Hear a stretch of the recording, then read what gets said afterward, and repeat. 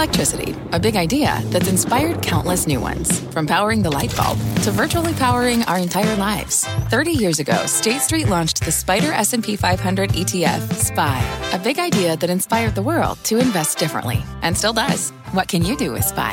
Before investing, consider the fund's investment objectives, risks, charges, and expenses. Visit ssga.com for a prospectus containing this and other information. Read it carefully before investing. SPY is subject to risks similar to those of stocks. All ETFs are subject to risk, including possible loss of principal. Alps Distributors, Inc. Distributor. I'm Scott Wapner, and you're listening to CNBC's Halftime Report, the podcast, the most profitable hour of the trading day. We record this live weekdays at 12 Eastern. Listen in. All right, Melissa, thanks so much. Welcome to the Halftime Report. I'm Scott Wapner. Front and center this hour, Mega Cap Mania. Several of the biggest names in this market hitting new highs again today. The largest, though, Apple, hit with a rare downgrade. We'll discuss and debate the road ahead. The NASDAQ 100 hitting its highest level in more than a year today. Joining me for the hour, Joe Terranova, Liz Young, Jason Snipes, Steve Weiss, everybody in the house here at Post 9 at the New York Stock Exchange. All right, so let's hit this now. Liz Young, I'm going to go to you first. We call it Mega Cap Mania because it's Microsoft, it's Apple, it's Meta, it's Microsoft, Alphabet, and Meta today are the new 52-week highs. NASDAQ's up 4 weeks in a row. NASDAQ 100, S&P Tech, highest level in more than a year. What do you make of it? Well, on the surface, it sounds great. It sounds encouraging. It sounds like a strong market.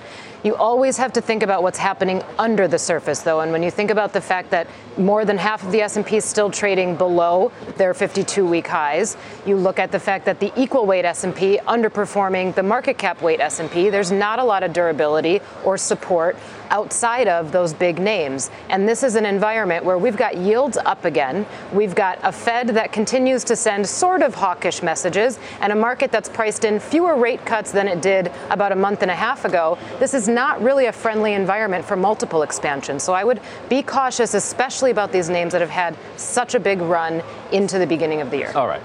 Perfect segue to Joe, because being cautious. Loop downgrades Apple, okay? It's rare that Apple gets a downgrade. They don't even, the stock's within $10 of a new high.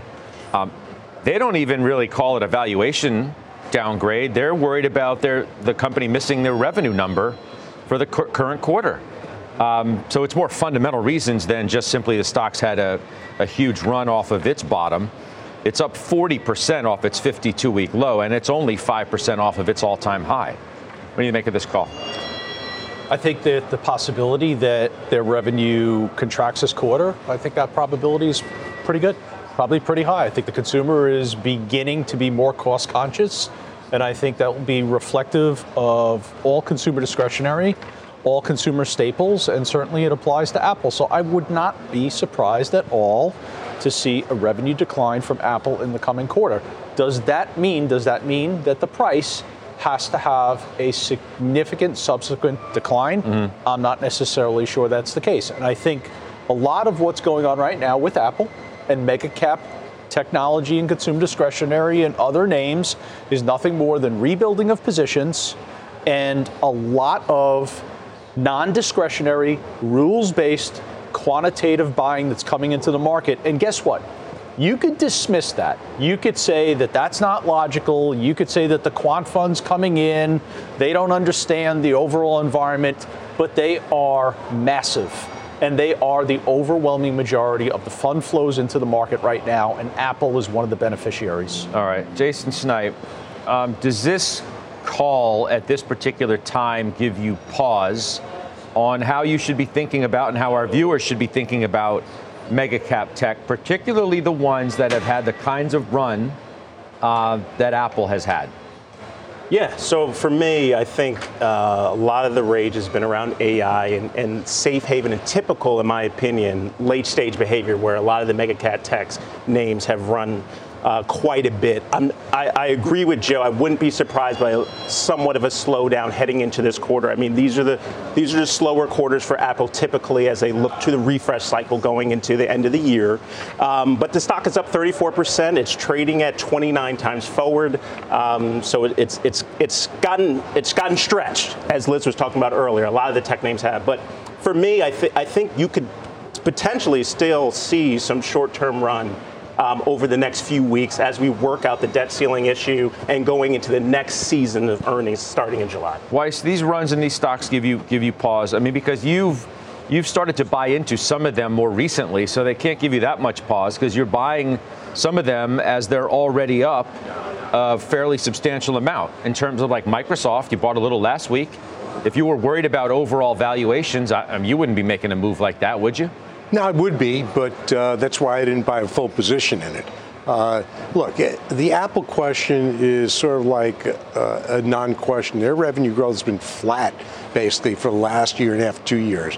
So if they miss revenue growth, it just hasn't mattered for the stock at all, because maybe it trades down for a half a second, then people come in and buy it, and you're really buying the market. So I'm not concerned about Apple. Am I concerned, to Jason's point, Liz's point, that these are sort of blow-off tops? Sure. But as I look at Microsoft, the reason I bought it is because I do think that there's a change in important, maybe the majority of investors at this point, that are valuation agnostic, that are buying the vision for the long, long term. And that's why uniquely you're seeing these mega cap technology stocks working, because that's the language they speak, that's what they want to be in, and they have the tailwinds with AI and balance sheet. Many of these stocks are still a significant amount off of their 52-week high, off of their all-time highs. Right. So, I mean, I told you Apple's only 5% right, and Microsoft's only 8%, but Alphabet's 17.5% off of its all-time high. Amazon's 39%. That shows you where some of these stocks once were and how dramatically they came down, and then the rally that they've had off of their at least, recent low, the 52-week low, has been so substantial. But there's still ways to go to get back to the mountaintop. So here's what I'd say: that the environment, the investing environment that created those all-time highs, we're not going to see that again. That comes on the back end, at the end of the free money era of 15 years, when multiples expanded, when the Fed was in not just accommodated, but begging you to go into risk assets. So we're not going to see that again. So the question is, what's the downside? What occasioned the downside before, generally you don't see that kind of low. So I think the risk in those stocks is somewhat minimal on a short-term basis, and the risk is non-existent on a long-term basis. The biggest risk from Apple is that Verizon and T-Mobile and AT&T come out and say, we're not subsidizing it. But keep in mind, the purchase price for the average consumer of an iPhone is not $1,400. It's $200, or it's free. That's a compelling, despite feature than not being as feature-rich or new features, doesn't matter. If that ever happens, then Apple's story is sort of done at a 28 times multiple. Most of the street isn't that concerned about where these stocks have rallied to, because you get calls every day. Not necessarily upgrades, because what would you upgrade to something you already have as a buyer, an overweight or a strong buyer conviction list, and top of the heap, et cetera. But reiterated NVIDIA today, overweight at KeyBank. Amazon and Meta reiterated top picks at Evercore ISI. Alphabet reiterated buy at Bank of America, and the list goes on and on. Microsoft, Alphabet, NVIDIA at Cowen. Microsoft, Snowflake, Oracle at Piper. You catch my drift. Yeah, I think underneath the surface for technology this year, there's been this bifurcation that we really haven't spent a lot of time discussing. And the bifurcation goes a little bit towards what Steve is addressing. And that's the effect of monetary policy on these companies, the excessive liquidity, the historically low private sector borrowing costs. And that's where the bifurcation has happened. So it's not the entirety of technology that's rallying so far year to date. The Cathie Wood stocks, they're not coming back. No, of course. It's the mega cap stocks. Why? Because the mega cap stocks, they don't need the monetary policy like those other technology companies do. And I think what you're seeing portfolio managers do is say, okay, we need to have the allocation towards technology as an overall sector.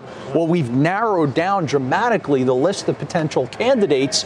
Here they are. They're a select few. There's maybe 10 of them, and we can get significant exposure to technology in itself because of the large market cap size in NVIDIA, in Alphabet, in Apple. And I think that's one of the attractiveness of all of these names, and I don't see how you reverse that anytime in the near term. So then what we say at the top of the show, Jason, this mega cap mania just continues, because to Joe's point, he doesn't see anything to reverse this money that continues to go into those select group of stocks? I think in the short run, these names could continue to run. Again, I think it's typical late stage behavior, like I mentioned earlier. And also as we look at Q2, where earnings are expected to trough, right? Trough earnings in Q2 as we move into this third and fourth quarter. We're expected to see earnings start to revitalize again. I could still see these names work. And again, the investor is going back to the stalwart names, the names that have worked in the past where they've seen return. The question becomes, what's your alternative as a portfolio manager? What's the competition for mega caps? The only thing I can think of is cash. A cash return. Where in the market? Well, where can I find the competition? It depends on what your view of the economy and the market is. If you think that let's just say if a soft landing or no landing starts to come clearer into picture, maybe then you get some of rotation to the areas that haven't worked, like the banks and energy and things like that. Yeah, I disagree with that. I know that's not your premise. I disagree with that. We had that with cyclicals at the end of 2022. That's what was supposed to work in 2023. All right, so then the value trade's dead again. The economy's slowing down. Well, I don't see the cyclical trade working. No, I'm sorry, I don't. I don't see it working, and I certainly don't see it presenting portfolio competition for a lot of these mega caps. To Joe's point, and maybe you can answer this, Jason, but have you ever had somebody call you up and say, why the hell do you own Microsoft? Why the hell do you own Apple? But maybe you've gotten calls like, hey, I just saw Deere's down, 20% in the last month. Right. What the hell are you doing with Deere? Right. And so that informs a lot of portfolio behavior, in my view. It's job preservation, it's asset preservation. Well, you paint the picture for that debate. At the end of last year, people were offsides coming in here. Everybody was suggesting, well, no, see, this is real this time for value. This is finally it. We waited forever since before money started falling from the heavens. That value is going to have its moment. Now here we are having the same conversation we were having before. Is value dead? Is it all about growth? And as part of growth, is it so centralized on those groups of those names? Yeah.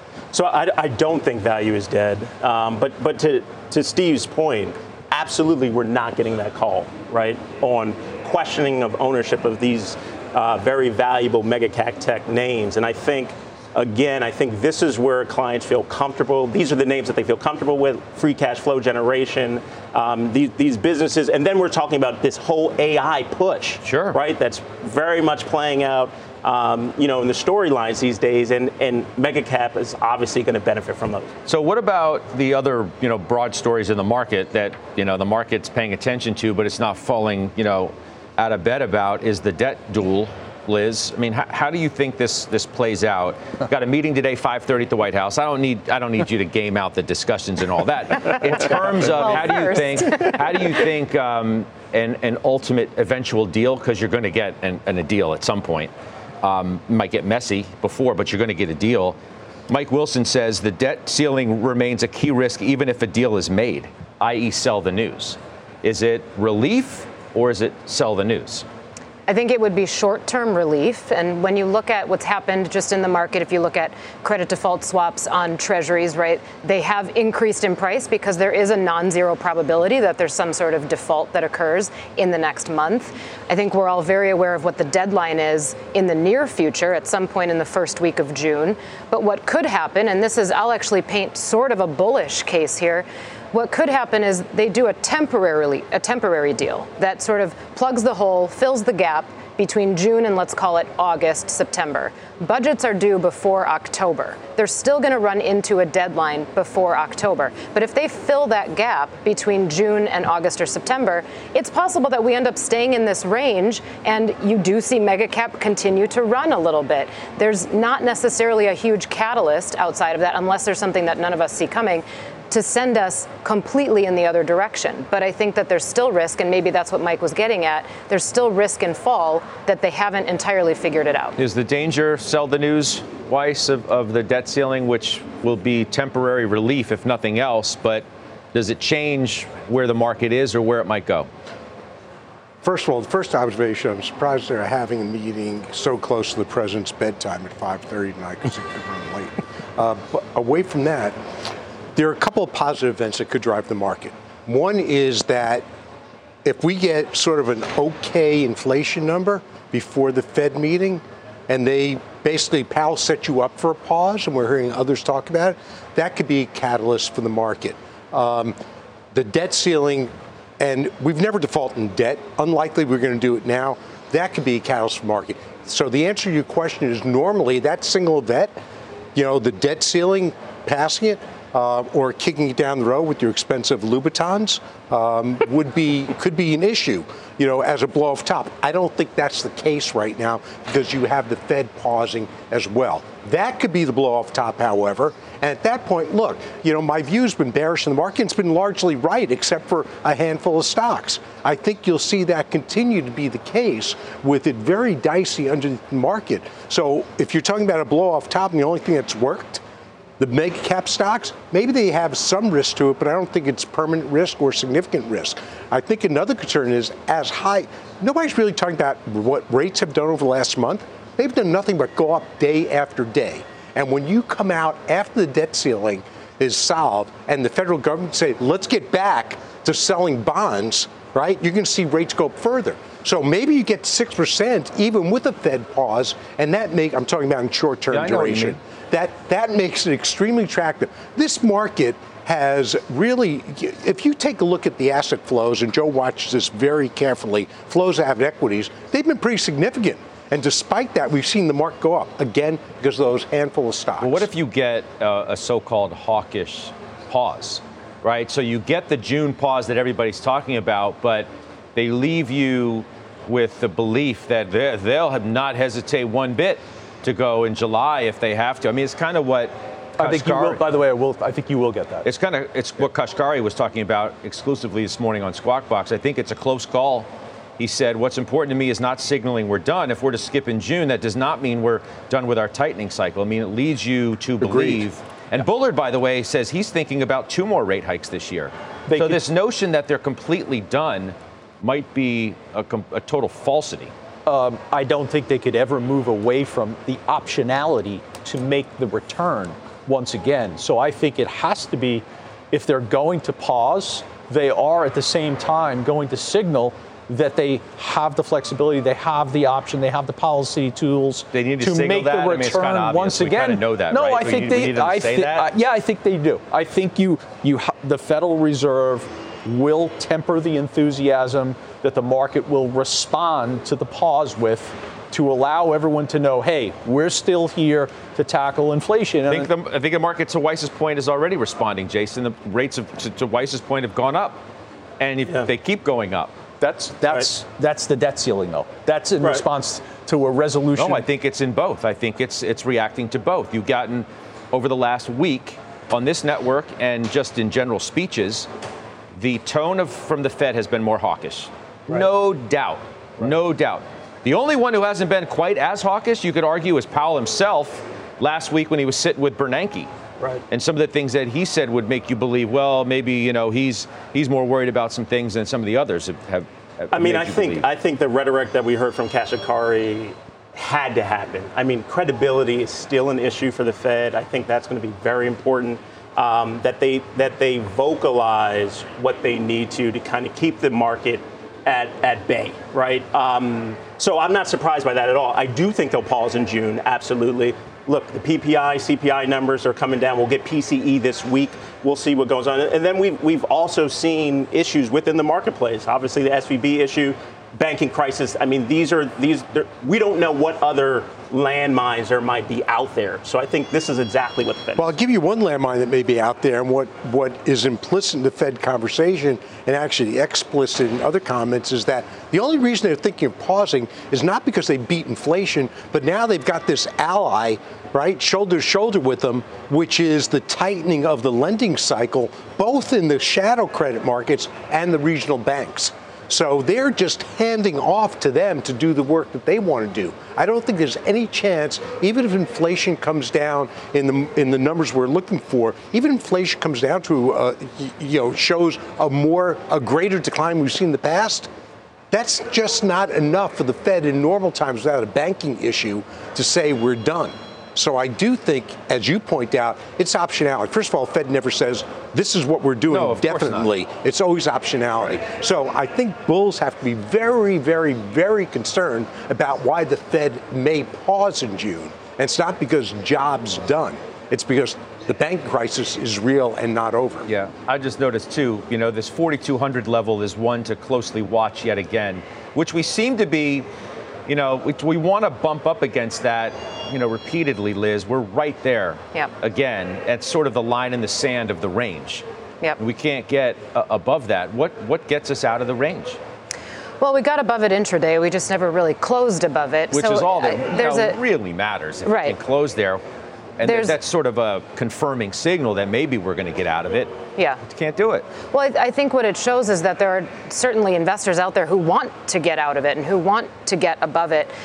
I'll answer this just for myself that, what would make me more bullish, what would lessen my cautious stance is if we continue to see services inflation come down. And that could happen. We got a really good print on services inflation last month. It could continue to come down. I'm skeptical that it will for 3 to 4 months in the future.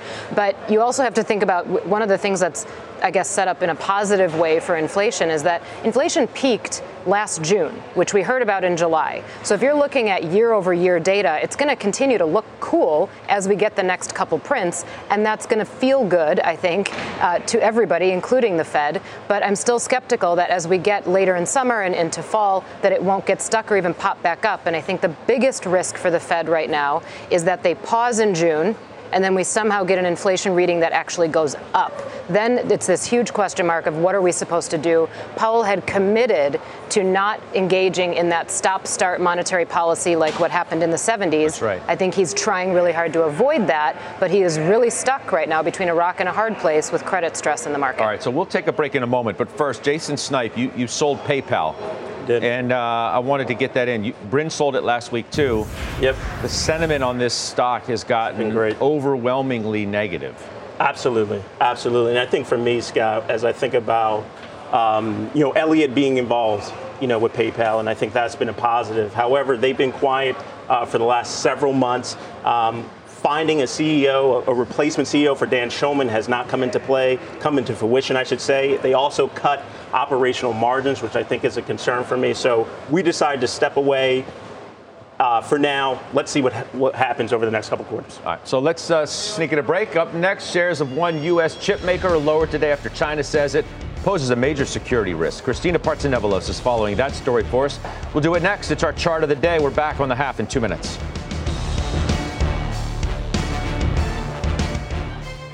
Old Dominion Freight Line was built on keeping promises. With an industry-leading on-time delivery record and low claims rate, we keep promises better than any other LTL freight carrier because we treat every shipment like it's our most important one. Visit odfl.com to learn more.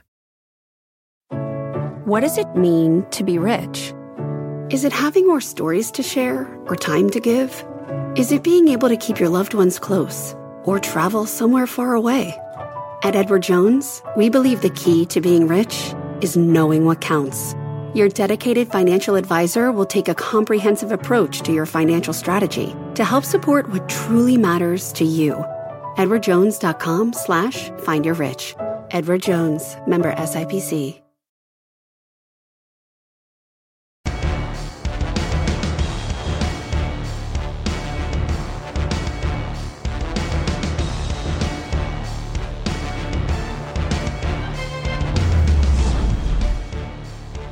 Let's show you our chart of the day now. Mentioned it's Micron. Those shares are lower. There you go, by near 3% on a China sales ban. Our Christina Partsenevelos joins us now with exactly what is dragging these shares lower. Christina. Yeah, it was pretty quick, right? Because it was only 2 months ago that China's cybersecurity regulator said that they were going to review Micron, and now they've said that they're restricting network and infrastructure-related memory chips made by Micron. Micron management spoke this morning and says they don't know the exact products included, but they believe that it will not include PC and smartphone chips, which is honestly the biggest market in China when compared to infrastructure chips for the company.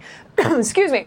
Shares are falling, but they're coming off of the lows earlier earlier this morning. Micron CFO said this morning, too, that they anticipate the ban's impact to revenue would have a max high single-digit impact. So if you include all entities, Chinese, non-Chinese, that are based in China, then the impact could actually be about 25% of total revenues. For now, they haven't changed their guidance for the quarter. An overhang, though, Scott, it could lead Chinese smartphone customers to slowly change their supply chain away from Micron, affecting future sales, but this is something we wouldn't see right away.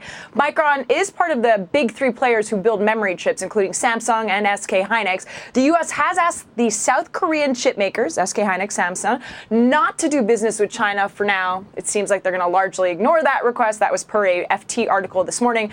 A point of negotiations, though, for the U.S., all of these companies rely on equipment from U.S. semi-cap suppliers. So somebody, or eventually, many of them are going to have to play ball. But you can see how intertwined all of these supply chains are. Yeah, but an important distinction, though, that you made, Christina, about the types of chips that Micron has and the importance that the different segments mean to the overall bottom line. So I'm glad you did that. Thank you. And we'll see you in just a bit later on. That's Christina Partsinevelos. So what do we do, Joe, if you have this is just a reminder, yet again, of doing business in China is in many cases not like doing business in other large markets around the world. I would agree with that. Quite obviously. Yes. But what does that mean, though, for the exposure if you have a lot of chip stocks like you do? NVIDIA, AMD, Texan, you've got a bunch in the Joe T as well. Well, I think it's a little bit of a retaliation against the U.S. export controls. And the first thing that you do is you study percentage of revenue from the chip makers. And you immediately see that Micron is at 11%. There are 5 chip makers that have more significant revenue exposure: Qualcomm, Broadcom, Intel, AMD, and NVIDIA. Now, obviously, AMD is a stock which I have been advocating on the network over the last 3 weeks for. I took a position at $95. I've been advising the viewers to do the same thing. I quickly studied AMD today to see what the performance was, and I was rather impressed with the intraday price action. So I think you fall back on, okay, memory chips themselves, are they a cybersecurity risk? Think about them. Do they run on code? No. Do they have specific software affiliated with them? No, they don't. So how could they be such a significant cybersecurity risk? The answer to that is that they cannot. I think you go and study these companies and you identify the ones that will be winners. AMD is one of those. And on Wednesday, we're going to hear from another, and that's NVIDIA. Weiss? You know, there's a history between Micron and Chinese government. Micron sued United Microelectronics, Chinese government-owned company, for stealing trade secrets, and they were found guilty. You know what China's response was? To shut down Micron in about 20% of the country. So this goes back and forth a long time. To me, it's the Chinese government basically saying, hey, we've heard the U.S., we've heard you tell South Korea, Hynix, others not do business with us. We're going to test that now, because now we're going to go to them for business. So this is just another flashpoint in the war of, technology. But you've owned Micron at times before. I have, and I like the company, but at the end of the day, for what we keep hearing from them is that inventories are not in the shape they should be in. Hasn't mattered to the stock. It's moved up even after what was a disastrous quarter. Is that a broad statement you would make about other chip named? Are you talking about chips in general in inventories? I am, and we've heard that time and time again. The stocks get hit like Qualcomm did, like Qorvo did, like Skyworks did, and guess what? They bounce back. So that's where people want to be. So, and by the way, the bull case when I really owned the semis broadly was that they're now part of the industrial revolution. It's not just about PCs anymore. That's true. But the other side of that is it makes them more vulnerable during economic downturns. Which we obviously saw, but those stocks are a long way from where they were in the height of the pullback in the market. For certain. Deservedly so, though, because look what's happened to the earnings. They've gotten crushed. So the multiples have not really changed. Jason Snipe, NVIDIA this week, right? Yeah.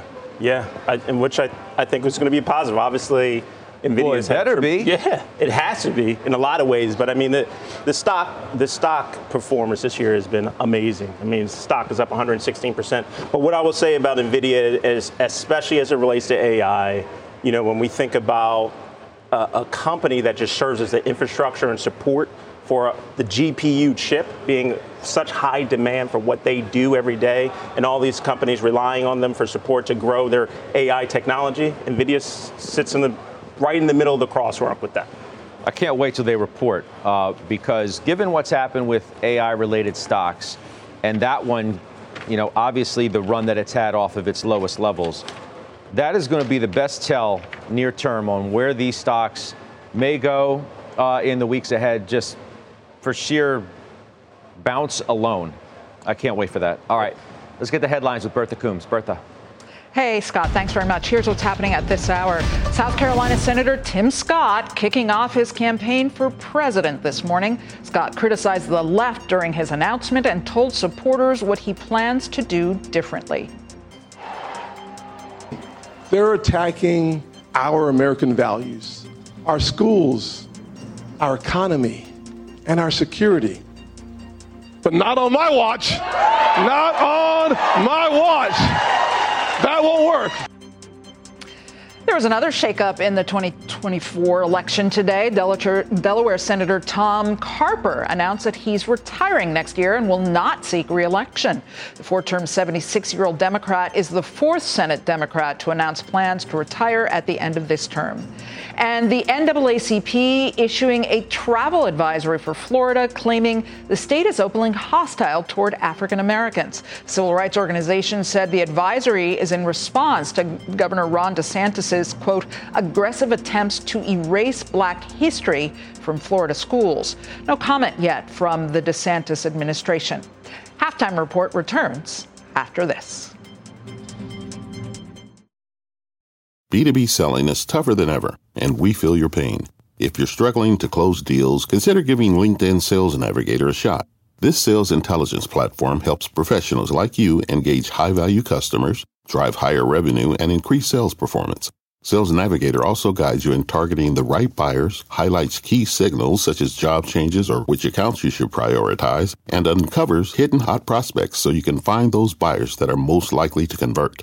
Fueled by LinkedIn's 1 billion member platform, Sales Navigator gives you the most up-to-date first-party data, enabling you to unlock conversations with the people that matter. Right now, you can try LinkedIn Sales Navigator and get a 60-day free trial at linkedin.com/halftime report. That is linkedin.com/halftime report for a 60-day free trial. Let LinkedIn Sales Navigator help you sell like a superstar today. Just go to linkedin.com/halftime report and get started. Welcome back. Let's go to Seema Modi now with today's ETF Edge. Seema? Scott, no shortage of telling signals coming out of China over the last week as the world's largest economy remains somewhat on rocky footing between manufacturing data missing the mark and retail sales coming up short, but still rising at their fastest pace in more than 2 years. Not to mention major China tech names and earnings from the likes of Baidu and Tencent showing signs of life after a very challenging 2022. How are investors to read the reopening story right now? Let's ask two experts in the ETF industry. That's Brendan Ahern, CIO of Crane Shares, Will Rind, founder and CEO of Granite Shares. And Brendan, you watch these names so closely on a daily basis. What are you seeing right now? Yeah, certainly, Seema, you're seeing a incremental rebound of China's consumer, that out of the zero COVID regime, consumer confidence is building slowly. I think you're going to see that Q1 is better than Q4, Q2 is going to be better than Q1, that consumer confidence will build over time. And certainly you're seeing that from companies in the management calls for the Q1 earnings, that many of them are speaking to how Q2 is already outpacing what they saw in Q1, which was better than Q4. So again, incremental growth really focused around China's domestic consumption. So I guess you kind of have to play the long-term story here. Will, you run several big commodity ETFs like the Granite Shares Gold Trust, ticker BAR. We've seen rockiness in this recovery reflected in base metal prices, which have fallen. So what is your sense of how things will stand? I think for the moment, until the debt ceiling gets resolved one way or the other, we're still going to have pressure on the copper price and the base metals. You know, gold is still the only major metal to remain in the green so far. And I think hopefully we get past the debt ceiling and we can get back to fundamentals. But as Brendan said, you know, the Chinese consumer is a huge part, China's a huge part of this story. And we need to see some more demand there, particularly for the base metals. See some good numbers from the energy sector, particularly the last couple of months, but we need to start seeing that coming through in terms of copper and other base metals as well. Makes sense. Will and Brendan, thank you. We will have much more on this China reopening story. 1 p.m. Eastern, VettaFi's Todd Rosenbluth will join our panel to weigh in on what the flows are telling us about investor expectations for a real recovery in the region. All ahead on etfedge.cnbc.com. Scott, back to you. All right, Seema, thank you. Seema Modi. Coming up, Citi is watching for downside risk in one retail stock that's already slid more than 10% in just a month. It's our call of the day, and it is next.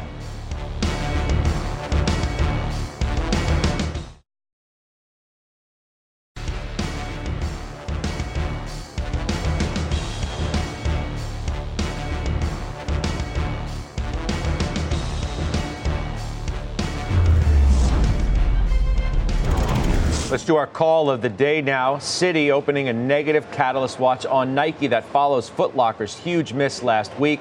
They say a slowdown in the athletic market reflects poorly on Nike's growth prospects. So nobody owns it, all right? I want to know why. You own it? Added it to Joe T. Oh, you added it to Joe T. Added it back into Joe T. We were out in October. So that means you own it personally too, or just the don't T? own it. I don't own it. I mean, given the significance of what I own in Joe T, you could basically say that I own it personally. So, but means I own it too, by the way. Yeah. So anyway, we were out of it in October of 21 at 167. Mm-hmm. Bought it back at 126. That's a terrible buy when you look at where it is right now today. There's fundamental validity in the concerns shared in this research note. Obviously, Foot Locker's guidance on Friday and the inventory overhang is a significant concern. The 8 holdings that we have in consumer discretionary, besides Lululemon and Nike, we've kind of stayed away from apparel. This is apparel. And even Lululemon is not trading well lately. So quite candidly, it falls back upon the supportive technical formation that's in place. The line in the sand is between 108 and 110. It's at 111.66 as we speak. Does it hold the technical support? We'll find out soon enough. If it doesn't, then you have a stock that's broken fundamentally and broken technically. You know, what's also interesting on Nike, if you go into Dick's Sporting Goods, you see major displays of Hoka, which are like the Doc Martens of sneakers because they're so freaking ugly, but people love them. And you also see On Cloud. So I don't know. How many total things or people are you trying to offend in one 60-minute period of Scott, television? I'm saving because it started right at the top, and here we are 42 and a half minutes in, and you just keep going. This is all a warm-up to getting to you. But you can do that at 102. The point is, you mean publicly at 102? Go ahead. Okay. The point is that I don't know right now the sort of pimples on an elephant's rear end, but it's showing that the consumers are open to other products, and they are making headway, and they are getting there. So, but going back to Joe's point, look, the high-end consumer class by itself, lower-end consumer, I think they're going to be looking for value. So whether you stop buying, Joe, what are you laughing at? So whether they stop buying sneakers or not, they'll definitely trade down to lower price and lower margin for Nike products. Jason, no Nike? No Nike for me. I mean, I've been very selective in retail in particular. For us, it's MGM, Marriott, right? So I like cross-border travel as it relates to Marriott and, you know, what I see there as a profitable fee business, and I think the incremental return of the corporate traveler could be positive. MGM, competitive market. It's performed very well this year. Very little exposure to Macau. Wynn has done really nicely in that sector, but that's really the exposure that we have. Liz, how are you thinking about consumer-related stocks? I think that we are slowly getting messages from companies that the consumer has slowed down, has pulled back. Plus, you add that on top of we know that credit card debt has increased monumentally since the end of last year, and now you're seeing delinquencies stretch out a little bit longer, so some slow deterioration in that credit card debt. I think the consumer is being cautious, and consumers can change their mind on a dime. It's really difficult for companies to keep up with that from an inventory standpoint. We heard a little bit about that earlier in the year. I think we're going to continue to hear about that as the year goes on. I mean, in terms of performance by sectors, it's like one of the best stories not told enough in terms of discretionary stocks this year. It's all tech all the time, but all comm services all the time. Amazon and Tesla. Tesla. Are Tesla. a big contributor to that. go underneath the surface in the sector, and what's remarkable is the home builders, the performance of the home builders. Right. Whether it's D.R. Horton or Lennar, they're near all-time highs. Well, not even that. It's the divergence. I wrote about this last week. The divergence between home builder stocks and what lumber has done. If lumber is a leading indicator for the housing market, home builder stocks have completely taken off. One of them is going to be wrong. Right. Yeah, I was just going to say, the inventory situation also is going to be causing the auto companies. So with the supply chain easing, that's going to cause prices to come down, margins to come down. All right. Up next, Mike Santoli. He'll be with us for his midday word. We'll see you in 2 minutes.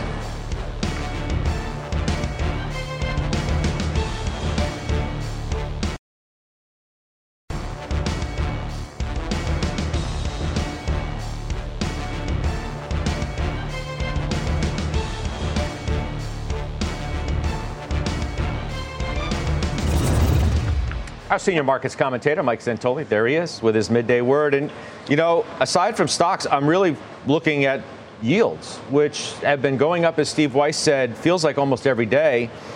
1 month over 5%, 3 month over 5%, 6 month over 5%, and now the 1 year is over 5%, and the others are creeping higher too. Yeah, I mean, kind of steadily repricing in this direction of, okay, the economy is a little firmer. We're talking about a skipped meeting for another tightening move rather than a pause and some cuts to come. But I think one of the things, too, to pull out of that is the way this market has been very good so far at compartmentalizing the anxiety. So it's at the very short end of the Treasury bill curve that seems to be where the debt ceiling worry is located. You know, we had this credit crunch fear, and it mostly just hit the regional bank stocks, and that's starting to relax higher right now. And so I do think that, you know, this is probably maybe your best case for how the market can absorb some of these feared shocks and actually keep propelling forward. And, you know, again, we see small caps outperforming today. So some of that broadening out of the market is occurring. It's definitely tentative. You can't say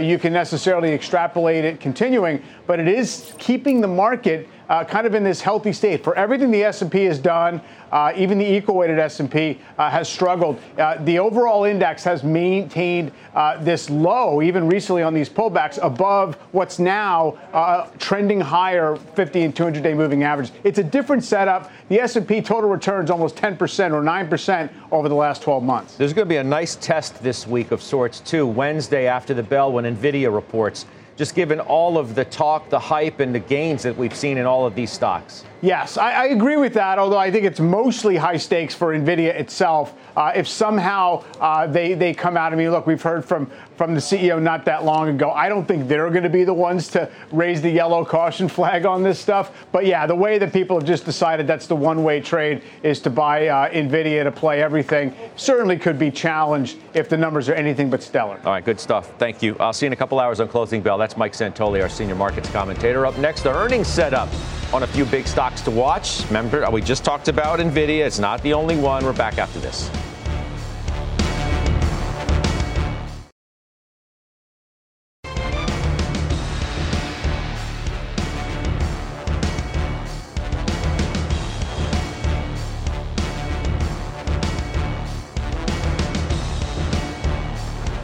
All right, more earnings, including tomorrow morning before the bell, Jason Snipe Lowe's. Yeah. How you feel about that after Home Depot last week?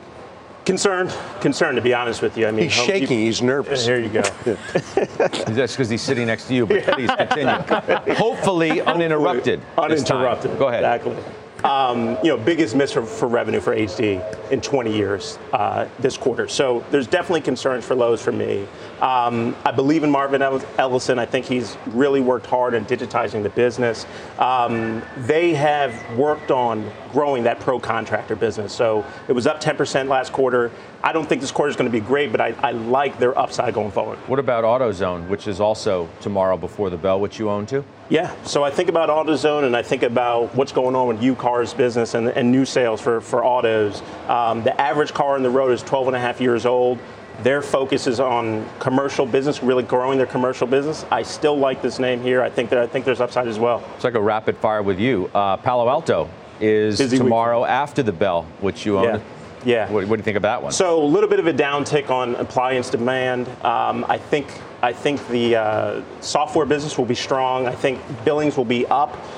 Also, they've had 3 profitable quarters in a row. I know we talk about profitability all the time for this name. They haven't been profitable for a decade. This potentially will be their 4th profitable quarter in this one. You like cyber, you just like a different stock. CrowdStrike, without question. Fundamentally, their ability to capture market share, I think, is why this stock should trade at a premium. And then the technical perspective, they've recaptured the positive momentum, broken out above its 200-day moving average, first time since September of 2022.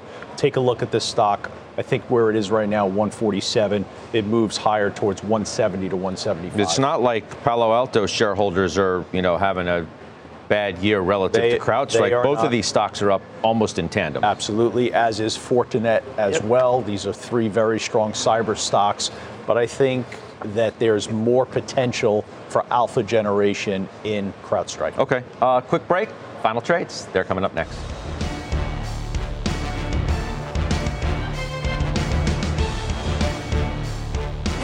Are you following the Halftime Report podcast? What are you waiting for? Look for us in your favorite podcasting app. Follow the Halftime Podcast now.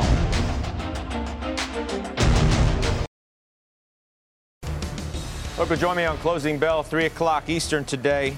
Eric Woodring, he picked up the Apple coverage from Morgan Stanley from Katie Huberty, so he's going to be with us on a day where Apple did get that downgrade. So we'll discuss the road ahead there. Adam Parker. Leslie Picker is following J.P. Morgan's Investor Day. So she's going to join us, as will Gabriela Santos, and we'll get you set up for that debt ceiling meeting, which takes place at 5:30 Eastern at the White House between the president and the speaker, and all that's riding on that. Let's do some final trades. Weiss, you first. Thank you, Scott. Don't insult final trades. Just do it. I'm not insulting anybody. I've done enough of that today. Short end of the curve. So 6-month T-bills, you can go a year, 2 years. To me, it's a gift at 5% plus. All right. Thank you for that. Jason Snipe. I'm going to give you Netflix. 5 million ads on the ad-supported tier. This is working. I like it here. Liz Young. This is going to sound like a departure for me, but emerging markets, this particular ETF, cheaper than peers, less China than peers, has some small caps in it. Think dollar weakness and look outside the U.S. You like EM? I like EM. I like EM debt a little bit more than I like EM equities right now, actually. Okay. Why don't you like EM equities? I think EM equities could be challenged if the Federal Reserve stays a little bit longer with their policy. Okay. Final trade. Final trade is going to be on semiconductor. That is, without question, my favorite semi right now. It trades at a reasonable valuation at 16 times. Look for this stock to break out into the 90s. Okay, and we'll see if the S&P can break out above 4,200. That's the big question. I'll see you on Closing Bell. The exchanges now. You've been listening to CNBC's Halftime Report, the podcast. You can always catch us live weekdays at 12 Eastern, only on CNBC. All opinions expressed by the Halftime Report participants are solely their opinions and do not reflect the opinions of CNBC, NBC Universal, their parent company, or affiliates, and may have been previously disseminated by them on television, radio, internet, or another medium. You should not treat any opinion expressed on this podcast as a specific inducement to make a particular investment or follow a particular strategy, but only as an expression of an opinion. Such opinions are based upon information the Halftime Report participants consider reliable, but neither CNBC nor its affiliates and or subsidiaries warrant its completeness or accuracy, and it should not be relied upon as such. To view the full Halftime Report disclaimer, please visit cnbc.com/halftime report disclaimer. You seek the key, but first, you must learn the ways of precision, craft, and performance with Acura's all-electric ZDX. With a premium Bang & Olufsen sound system up to a 313-mile range and a Type S variant with an estimated 500 horsepower, the ZDX is their most powerful SUV yet. Unlock the energy when you visit Acura.com to order yours today.